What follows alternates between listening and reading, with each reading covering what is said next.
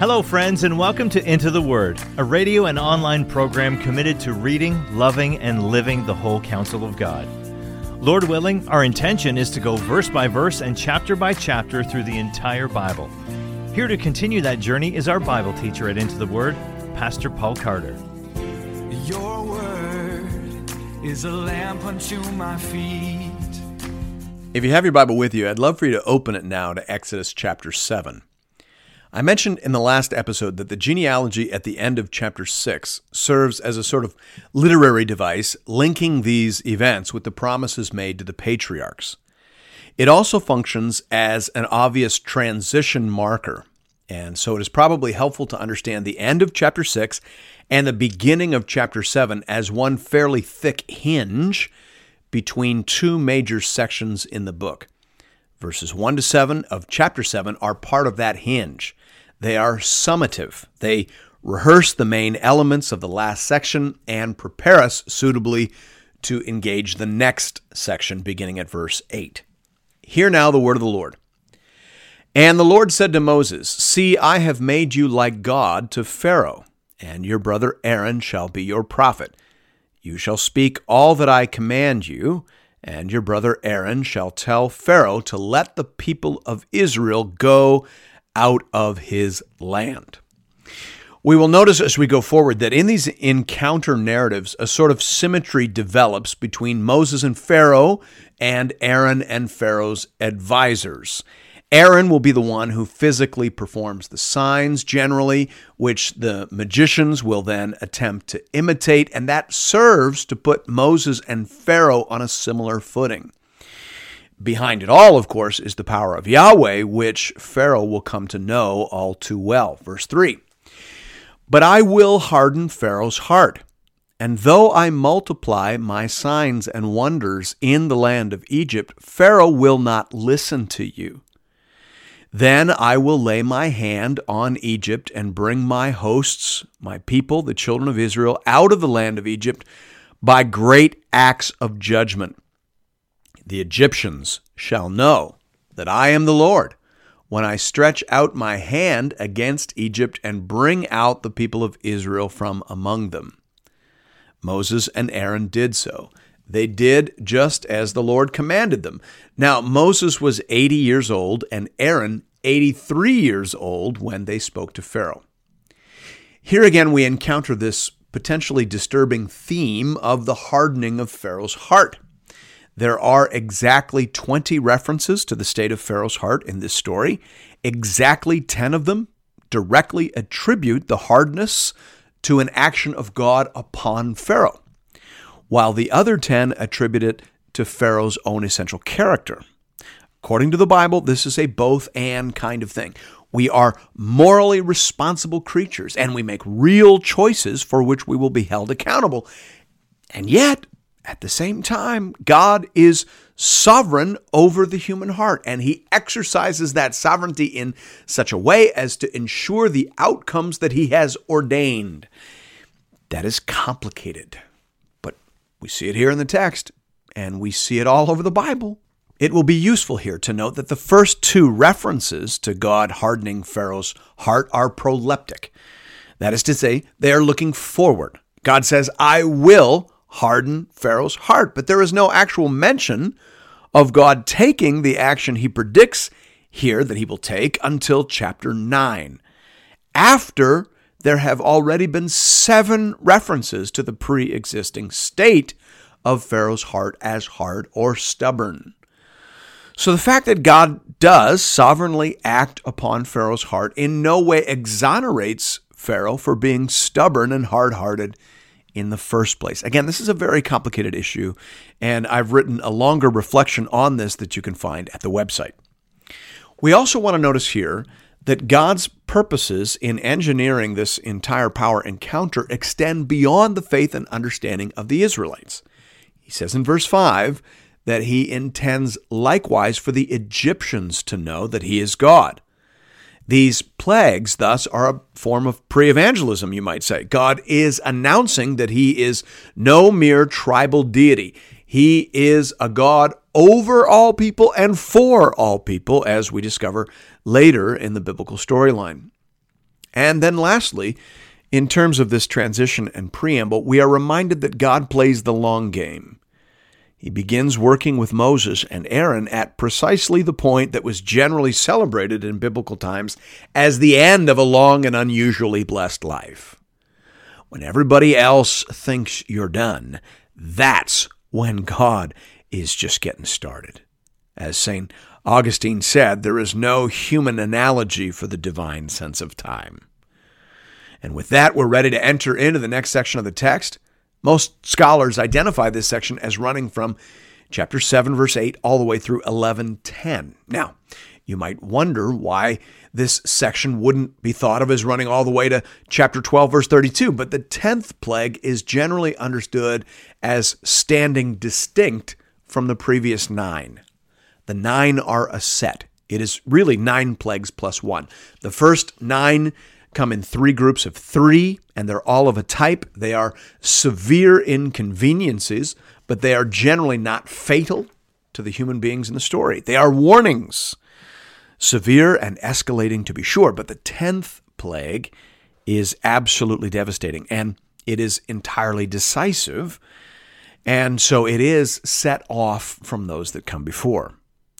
So 7:8 to 11:10 is a definite section. The theme of this section is the great power confrontation between God and Pharaoh, between the one true God and a legion of impotent pretenders. Pick up the story at verse 8. Then the Lord said to Moses and Aaron, "When Pharaoh says to you, 'Prove yourselves by working a miracle,' then you shall say to Aaron, 'Take your staff and cast it down before Pharaoh, that it may become a serpent.'" So Moses and Aaron went to Pharaoh and did just as the Lord commanded. Aaron cast down his staff before Pharaoh and his servants, and it became a serpent. Then Pharaoh summoned the wise men and the sorcerers, and they, the magicians of Egypt, also did the same by their secret arts. For each man cast down his staff, and they became serpents. But Aaron's staff swallowed up their staffs. Still, Pharaoh's heart was hardened, and he would not listen to them, as the Lord had said. Several of the commentators describe this encounter as a sort of shot across the bow. It is a warning that serves to show the reader the stubbornness of Pharaoh's heart, and that served to show Moses and Aaron exactly what they were up against. Moses commands Aaron to cast his staff upon the ground, and it immediately becomes a snake. This demonstrates the power of God over the natural realm and, by extension, over the so-called gods of the Egyptian pantheon. However, Pharaoh is looking for a reason to discount this display, and so he calls upon his magicians to essentially invalidate it. This they are able to do to a certain extent. They are able to make their staves become serpents, but their snakes are immediately swallowed up by Aaron's snake, indicating that the power at work through Moses and Aaron is significantly greater than that which is at work through the magicians. Now, several extra-biblical sources identify these magicians as Jannes and Jambres, and in fact, the Apostle Paul confirms that identification in 2 Timothy 3:8, where he says, "Just as Jannes and Jambres opposed Moses, so these men also oppose the truth, men corrupted in mind and disqualified regarding the faith." Closed quote. Some of these extra-biblical sources go on to identify these men as the 2 sons of Balaam, Balaam, who will feature prominently later in this story. But the New Testament does not confirm that, so we can't really say for sure whether that is true. What we can say for sure is that they were able to work counterfeit signs and wonders, and that this was used to confirm Pharaoh in his stubbornness and lack of faith. The New Testament warns us about this phenomenon. The Apostle Paul, in 2 Thessalonians 2, verses 9 to 12, says, "The coming of the lawless one is by the activity of Satan, with all power and false signs and wonders, and with all wicked deception for those who are perishing, because they refuse to love the truth and so be saved. Therefore, God sends them a strong delusion, so that they may believe what is false, in order that all may be condemned who did not believe the truth, but had pleasure in unrighteousness. So according to the Bible, God permits certain false displays of power. He gives the devil some leash, you might say, to imitate certain signs and wonders in order to further condemn people who are not responding to the spoken word of God. Are you hearing that? Sometimes signs and wonders are a test. The right ones stir up faith in the word of God, and the wrong ones confirm us in our stubbornness and willful delusion. Reader, beware. Verse 14. Then the Lord said to Moses, Pharaoh's heart is hardened. He refuses to let the people go. Go to Pharaoh in the morning, as he is going out to the water. Stand on the bank of the Nile to meet him, and take in your hand the staff that turned into a serpent. And you shall say to him, The Lord, the God of the Hebrews, sent me to you, saying, Let my people go, that they may serve me in the wilderness. But so far you have not obeyed. Thus says the Lord, By this you shall know that I am the Lord. Behold, with the staff that is in my hand, I will strike the water that is in the Nile, and it shall turn into blood. The fish in the Nile shall die, and the Nile will stink, and the Egyptians will grow weary of drinking water from the Nile.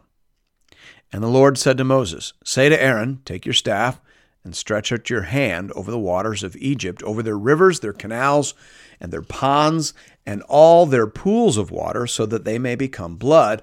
And there shall be blood throughout all the land of Egypt, even in vessels of wood and in vessels of stone.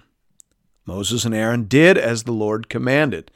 In the sight of Pharaoh and in the sight of his servants, he lifted up the staff and struck the water in the Nile. And all the water in the Nile turned into blood. And the fish in the Nile died, and the Nile stank, so that the Egyptians could not drink water from the Nile. There was blood throughout all the land of Egypt, but the magicians of Egypt did the same by their secret arts. So Pharaoh's heart remained hardened, and he would not listen to them, as the Lord had said. Pharaoh turned and went into his house, and he did not take even this to heart. And all the Egyptians dug along the Nile for water to drink, for they could not drink the water of the Nile. 7 full days passed after the Lord had struck the Nile. This is the first of the 10 plagues. Having ignored the shot across the bow, that was the first sign performed by Moses and Aaron, God sends a plague now upon the land of Egypt. This plague relates specifically to the surface water in the land. We can see that in verse 24. People were not dying of thirst, but they did have to dig now for water from underground sources. So this was massively inconvenient, but not deadly. These first plagues are warnings, which so far Pharaoh is ignoring. Now, as for whether this was real blood or just a dark red color, the text as we have it doesn't allow us to answer that question. In Hebrew, the same word is used for the color and for the substance, so we just can't say. What we can say is that this was no mere natural phenomenon. It may have involved natural phenomenon, but it obviously went far beyond what was normally associated with the annual inundation of the Nile. For one thing, it affected even the water that was already in people's buckets. So this is not merely a heavy wash of red clay from the southern reaches of the river. This is obviously a work of God. Now, we should probably say a word about these plagues in general. They are, on the one hand, a signal demonstration of God's wrath and judgment upon sin and idolatry. Like the flood in Genesis, or like the death of Ananias and Sapphira in the New Testament, or like the death of Jesus Christ on the cross, this event says something about God's holiness and sin's wickedness. So these are judgment plagues. But they are also redemptive plagues. These plagues show the particular care that God has for his covenant people. And these plagues are the means by which God affects the redemption of his covenant people. So here, as very often in the Bible, judgment and mercy go hand in hand. These plagues are thus simultaneously a demonstration of God's character and an anticipation of the saving work of God in Jesus Christ. J. Alec Motyer says helpfully here, Jesus died bearing our sins in his body on the cross, for that is what sin merits, and saving us from the wrath to come, for that is where sin leads.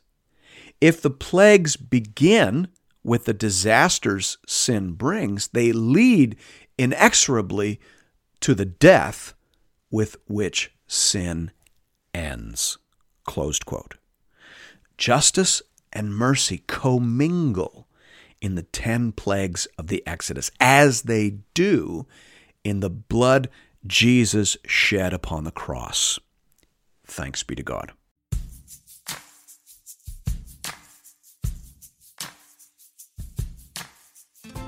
And thank you for listening to another episode of Into the Word. If you've appreciated the Into the Word ministry, I'd like to personally invite you to pay it forward by supporting one of our preferred mission partners. For the remainder of this year, we are highlighting the church planting ministry Mile One in St. John's, Newfoundland. Newfoundland is classified as an unreached population, with less than 2% of people identifying as evangelicals. Mile One Ministries is committed to helping healthy churches plant other Bible-believing, gospel-preaching churches. Here at Into the Word, I only promote ministries that I have firsthand, on-the-ground experience with. Mile One is bearing fruit and is being led and stewarded by people that I know and trust. If you'd like to make a contribution to this important ministry, you can do that by visiting the Into the Word website at intotheword.ca. There are giving options there under the Give tab for both Canadian and American listeners. International listeners are welcome to give as well, though their gifts may not qualify for charitable receipts in their nation. Thank you for considering this method of showing your support for the Into the Word program. And may God alone be glorified. Your word is a lamp unto my feet